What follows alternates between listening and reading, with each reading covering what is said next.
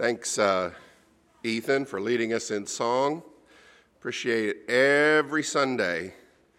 And, of course, Jeremy Beller always does such a good job in these communion talks. But then every now and then he just dials it up to 11, and some Sundays I don't even want to get up here and follow him. That was so wonderful. Thank you so much for that, Jeremy. I really appreciated that. Thanks, everybody, for being here. Welcome. If you're visiting us, this is your first time, please hang around after worship services. And we do actually have some coffee back there. If you can get through the crowd, throw a few elbows, whatever it takes, and get yourself some coffee. And give us a chance to get to know you. You have come to a wonderful congregation. We're not all here. Some of us are online, keeping ourselves safe, and that's a good thing. But welcome. We are so happy that you've chosen to worship with us. Have you got any weird things in your family? Stuff that you understand, but that outsiders might look at and kind of cock their heads. I have a song that I don't know, I made it up when my kids were little. And, let's go to the car, oh baby. It's not a great song, I'll admit that. But it caught on. Both of my sons now sing it to their kids. And outsiders might look at that and think that's a little strange. I get that. And you may have some stuff like that in your family that everybody in the family understands. Outsiders might be a little puzzled by. That is natural. That is normal. The same thing happens with the church. If you've belonged to a church for a while, then there are characteristics of the church that you totally get. But when outsiders who haven't ever been to church before or haven't ever been to this church before come, they're a little puzzled by. And when you start looking at the characteristics of the church from their perspective, you may suddenly realize, well, why is it like that? Where did that come from? Sometimes those are just funny. Sometimes they aren't. I had a person that I know pretty well, a student of mine back in the past, an alumnus, that kind of buttonholed me the other day. I shared this with one of our Wednesday night classes. And she said, how do you reconcile yourself with, and she named a characteristic of Christianity in general, not just a specific congregation, but how do you reconcile yourself with this in the church? And the characteristic she named wasn't something that I did reconcile myself with. I don't think it's okay.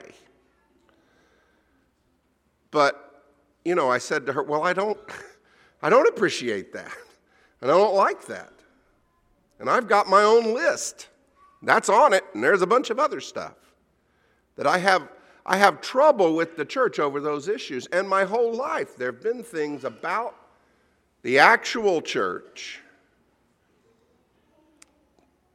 that I have not liked, that have hurt me. Nevertheless, and I went ahead and told her this, nevertheless, I feel like God has put me here and I can't go away. And I love the church, even when I have a hard time loving the church. So we're wrapping up today our sermon series on Hard to Love by talking about the fact that sometimes the church itself is hard to love. Because it is, if we're honest. So the first passage I want us to look at is that passage that Taylor read for us this morning, 1 Corinthians chapter 3, verses 1 through 4. This is part of a long discussion. If you know the book of 1 Corinthians, it actually starts back in chapter 1. Paul gets this report from some people he knows, Chloe's household, says the church is splitting. The church isn't speaking to each other. We're about to have a denominational split right here in Corinth. And it's all about preachers. Some people say, well, I'm a Paul Christian, I'm a Apollos Christian, I'm a Peter Christian. And Paul goes on and talks about that actually for the first 4 chapters of the book of 1 Corinthians. He talks about that. And here's one of the things he says is what we had read for us this morning. Brothers and sisters, I could not address you as people who live by the Spirit, but as people who are still worldly, mere babies in Christ or infants in Christ. I gave you milk, not solid food, for you're not ready for it. Indeed, you are still not ready. That's not a compliment. You are still worldly. For since there's jealousy and quarreling among you, are you not worldly? Are you not acting like mere human beings? For when one says, I follow Paul, I follow Apollos, are you not mere human beings? And the dynamic that Paul is setting up there is to say, you as Christians have been given this incredible privilege to have your spirit awakened by God's Spirit. The gift of the Spirit you received at baptism gives you the ability to respond to God's truth and to live in response to God's holiness, God's Holy Spirit. But instead, what I'm hearing is you are living absolutely not by the Spirit, but according to the way the world works, the way the flesh works, the way your ordinary human soul or mind works. When you divide up over preachers like you're doing, or any other kind of division for that matter. And so that's the first item I want to hit. One of the things that makes the church hard to love is when it fights and divides. Churches divide sometimes. Churches get tensions among themselves sometimes. We are made up of people that have been saved by Jesus Christ. But if we were perfect people, we wouldn't have needed Jesus to save us. And so we bring with us a lot of the messes that are in our lives, a lot of the resentments and a lot of the weaknesses and a lot of the character flaws. And the Holy Spirit is there. And every day it's asking us and motivating us and giving us power to begin to rise above those things that the world has tried to build into us. But divisions arise. Here in Corinth, it took the form of fighting over preachers. Apollos, we think, given where he was from, Alexandria, he probably had more Greek rhetoric. Jeremy in his Corinthians class has been enlightening us about that. So just hang around for the Sunday morning class after this and you'll hear more about that. He had more of the Greek rhetoric, may have looked a lot better than Paul. Paul was trained in rabbinic thought, but that didn't play all that well in Corinth. That wasn't going to attract the middle class and the rich people very well. Apollos may have had more of that. And so there were people who said, if we really want our church to take off, we got to have a flashy-looking preacher like Apollos, a flashy-sounding preacher like Apollos. We can't really stick with this Paul guy. And the other people said, well, Paul's the one who first preached the gospel to us. He started our church off. We gotta do that. We gotta stick with that. And so they had divided up and they were fighting with each other. Now, I'll tell you something, folks.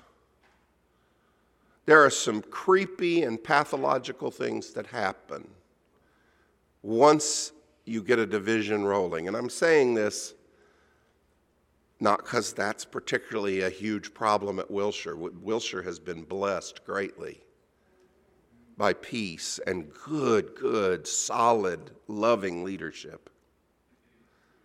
But one of the things that's happened in my life as a Bible teacher before I came to Wilshire is I went to several churches to kind of preach and minister where that was a big problem. Kind of filling in and picking up pieces at churches where there were difficulties. And one of the things that happens in a church where there are divisions is that both sides, it's not like this side is just loyal to Paul and talks about all the good things about Paul and following Paul. That's bad enough, Paul says, because Paul didn't die on the cross for you, he says. I didn't die on the cross for you. You're not baptized in my name. But the worst thing that starts happening is all the nasty things I start thinking and suspecting about the other side. People that Jesus died for over there that follow Apollos, I start attributing bad intent, and I start imagining that they are plotting. I bet that this is what they're up to. I bet that they are gonna make a move. And everything that starts happening, I begin to suspect.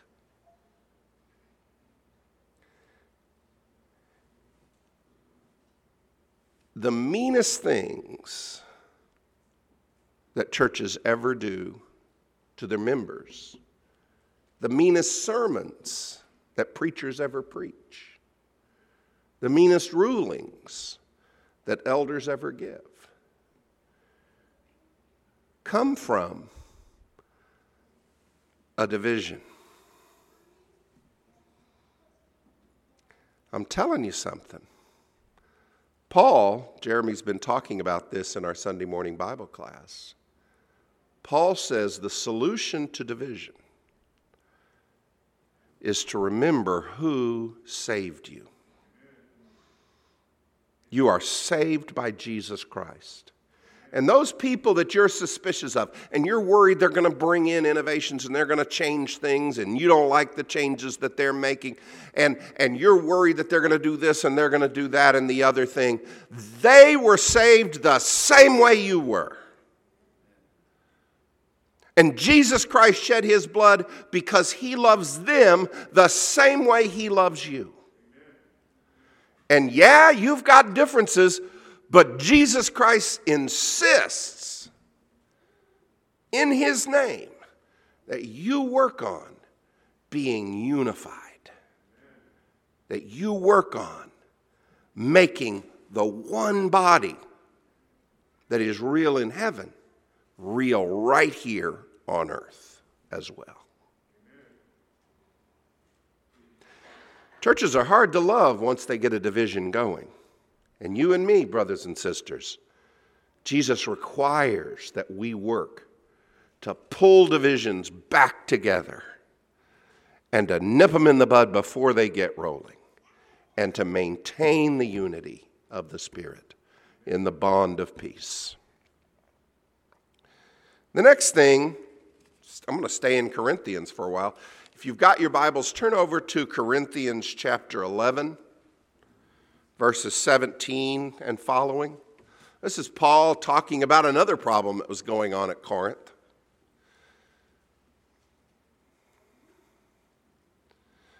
Corinth had some privileged people, some rich people, or at least well-off people, and it had a lot of poor people too.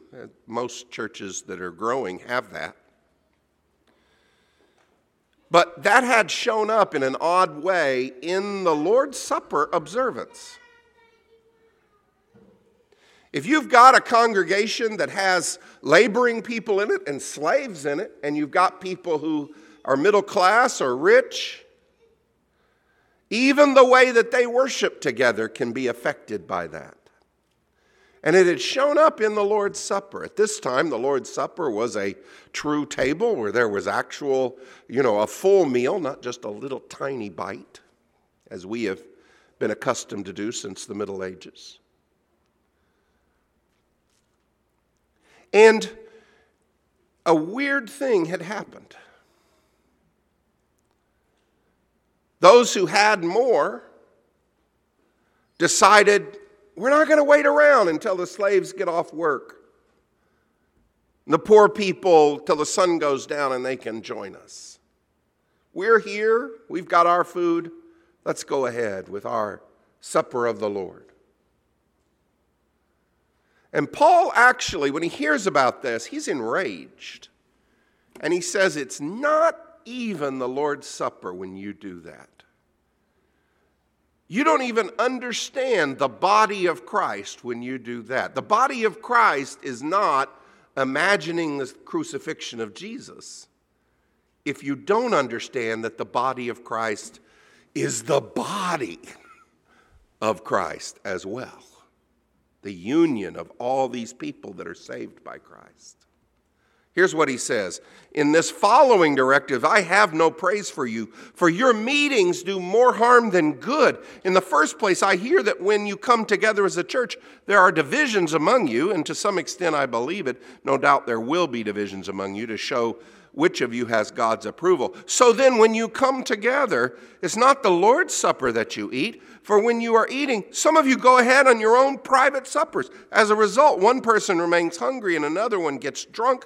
Don't you have homes to eat and drink in? Or do you despise the church of God by humiliating those who have nothing? What shall I say to you? Shall I praise you in this? Certainly not in this matter. Paul says that I can't understand the body of Christ that sacrificed for me if I don't understand the body of Christ that is built by that sacrifice. The church is hard to love when those who have the most stop caring about those who have the least. And that does happen sometimes. In the history of Christianity, churches sometimes have gotten the whole concept of what this means backwards. That church becomes another way for me to gain and project wealth and power and status. I can't go to that church. That's where poor people go. I've got to go to this church. This projects success. This projects status.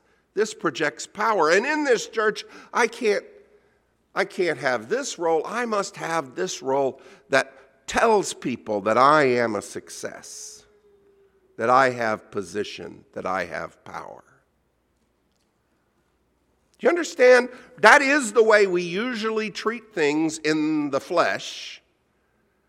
If I belong to a club, I want a club that will promote my professional chances or my status in society, perhaps. But if I start treating the church like that, you realize how backwards that is. Because this is the church of Jesus Christ, is it not? Who is Jesus Christ? Philippians says Jesus Christ is the one who has equality with God, and rather than seizing it, grasping it, exploiting it, releases it and descends, emptying himself of that God power, God status, to take on the form of a human being. And not just any human being, the form of a slave or servant. And live not just any life, but a life that ends in early death on the cross. You think that you can seriously worship that Jesus Christ at the same time that you are pursuing your status and your power and your glory? That just can't work. Now, Jesus is happy that you have good things. Jesus made all the good things you have. And he's happy you have them. He's happy you have enough to eat. He's happy that you have a place to live. He's happy that you have a nice car. Those are good. Jesus doesn't, is not mad at you because you have stuff. What Jesus does say is this: I'm coming back. I'm going to judge the world. And to the extent that you took care of those who don't have as much as you have, the least of these, those who are hungry, those who are naked, those who are in prison, those who are sick, that was when you came and did that to me. That's what Jesus says. He's happy for you to have things. He made those things for you. When you smile, he smiles when you enjoy that. But he says, you want to be with me? Take some of what I've given you and become a little bit like me by giving to others. The church is hard to love when it gets all status obsessed. It looks like the world when that happens. We need to turn the church into what Jesus requires it to be. Last passage I want you to look at, there were others that we could, but just 3. Revelations 3:14 through 22. Jesus dictates a letter to John. He wants it delivered to the church at Laodicea, one of the 7 churches of Asia. It's a church that's established. Paul wrote Laodicea a letter. We don't have it, unfortunately. This is the only letter that actually remains to this church at Laodicea. It's not a very nice letter. The church wasn't doing very well. Here's what Jesus writes to the church at Laodicea. To the angel of the church at Laodicea write this: these are the words of the Amen, the faithful and true witness, the ruler of God's creation.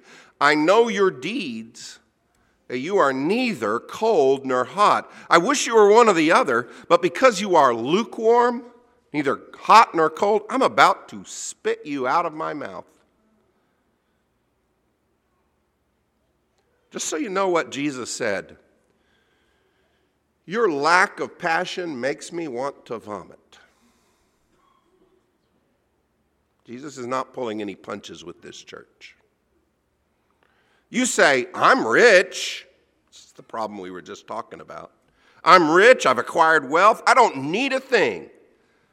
And you don't realize that you are wretched and pitiful and poor and blind and naked. I counsel you, I advise you, here's what I think you should do: to buy from me gold refined in fire so you can become rich, and white clothes to wear so you can cover your shameful nakedness, and salve to put on your eyes so you can actually see. Those whom I love, I rebuke and I discipline. So be earnest and change your ways. Repent. Here I am. I stand at the door and I knock. If anyone hears my voice and opens the door, I will come in and I will eat with that person and they with me. To the one who is victorious, I will give the right to sit with me on my throne, just as I was victorious and sat down with my Father on his throne. Whoever has ears, let him hear what the Spirit says to the churches. Jesus says that the Laodicean church is hard to love. And what happened to the Laodicean church sometimes happens to other churches. And churches are hard to love when it's lost its passion for the work of Jesus Christ. Just cooled off, just kicking back, asleep in Jesus, just on cruise control. Jesus died to save the world. And one of our songs asks the question, must I be carried to the skies on flowery beds of ease? The answer is no. Jesus paid the ultimate price to try and change the world to bring about his Father's will. What are we going to do? This is a serious thing that you and I have been called to. God has paid the price of his Son's blood to put his Spirit in us so that we can find what it is that God asks of us and begin to bring souls to him. There he is at the door, knocking. Knocking on your door, knocking on my door. Let me come in. Let me come in. Imagine this. Church can be hard to love sometimes. And imagine this. You're at a basketball game. You know how basketball games are. Super loud, super noisy. And you are bending over and saying something you shouldn't say. You're actually bending over and saying something kind of nasty about a woman you know, somebody's wife. You shouldn't say it. You know it. It's gossip. And you know how crowds will just kind of spontaneously get quiet occasionally? So right when you're in the middle of saying this not nice thing, the crowd just kind of falls silent, and your voice is the only thing that's heard in the whole place. And you say this pretty nasty thing. And then to your horror, you look down 2 rows, and slowly turning is the head of the husband of the woman that you just insulted. To make it even worse, imagine that he stands up and keeps standing up for quite some time. Looks about 8 foot tall to you. Now, you can imagine how the rest of the story goes. None of the endings are very good. The reason I wanted you to imagine that is because sometimes when people want to run away from Jesus, they find it hard to actually criticize Jesus. Jesus is just pretty good. It's really hard. The people who wanted to kill Jesus and put him on the cross had a really hard time finding anything bad to say about him. They had to end up lying. People who want to run away from Jesus have a hard time saying anything bad about Jesus. So often people who want to run away from Jesus start by slamming the church. Start by criticizing the church. And I'm going to tell you something. It's actually pretty easy to do that. There's a lot wrong with the church if you start looking. There really is. But there's a fact that you and I need to keep in our minds. With all of the flaws that the church has, the church is the bride of Christ. Ephesians 5. Husbands, love your wives just as Christ loved the church and gave himself up for her to make her holy, cleansing her by the washing with water through the word, and to present her to himself as a radiant church without stain or wrinkle or any other blemish, holy and blameless. Revelations 21. One of the 7 angels who had the 7 bowls full of 7 last plagues came and said to me, "Come, I'll show you the bride, the wife of the Lamb." And he carried me away in the Spirit to the mountain great and high and showed me that holy city, Jerusalem, coming down out of heaven from God. That chapter begins with the announcement, now is the wedding of the Lamb. Brothers and sisters, the church can be hard to love sometimes. It can. There's always stuff wrong with a group that's made up of human beings. God's working on us. The Holy Spirit is working on us. But we're still messed up. And if you're looking for stuff to criticize, it's there. Nevertheless, Jesus Christ loves his church.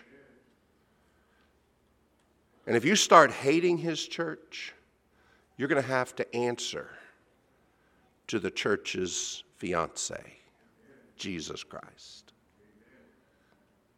That's the truth. This church, as messed up as it is, has a destiny. This church that stretches back 2,000 years and stretches forward until Jesus comes back is that holy city, Jerusalem. This will be the reality of what the kingdom of heaven is all about. God has plans for this church. And you and I have been put here, whether we like it, and we don't always like it, whether we like it or not, in order to be part of that plan of God. Let's pray. Dear God, at our best moments, with the help of the Holy Spirit, we recognize just what a blessing it is to have the church. At our worst moments, we have problems with the church and we may be critical, but God, help us to live in our best moment. Help us to be open-eyed and try to fix what's wrong. And God, help us to love what the church is and what the church is going to be. God, help us to serve those around us, especially those who have less than we do. God, help us to work for the unity that you desire, to hold your church together and make it what it should be. God, help us to ignite and keep burning bright the passion to make the church your instrument, your body here in this world, to do your work and to spread your kingdom. God, these things we pray in the name of Christ. Amen. If you need to respond to the invitation of Jesus Christ, if you need help or prayers that need to be done publicly, then come forward and we'll do it publicly. If it's something you need to do sitting where you are, don't wait. Don't put it off. Make the change that needs to be made. And if today is the day that you want to put on Jesus Christ in baptism, be buried, have your sins washed away, be raised up to a new life, we invite you to come as we stand and are led in song.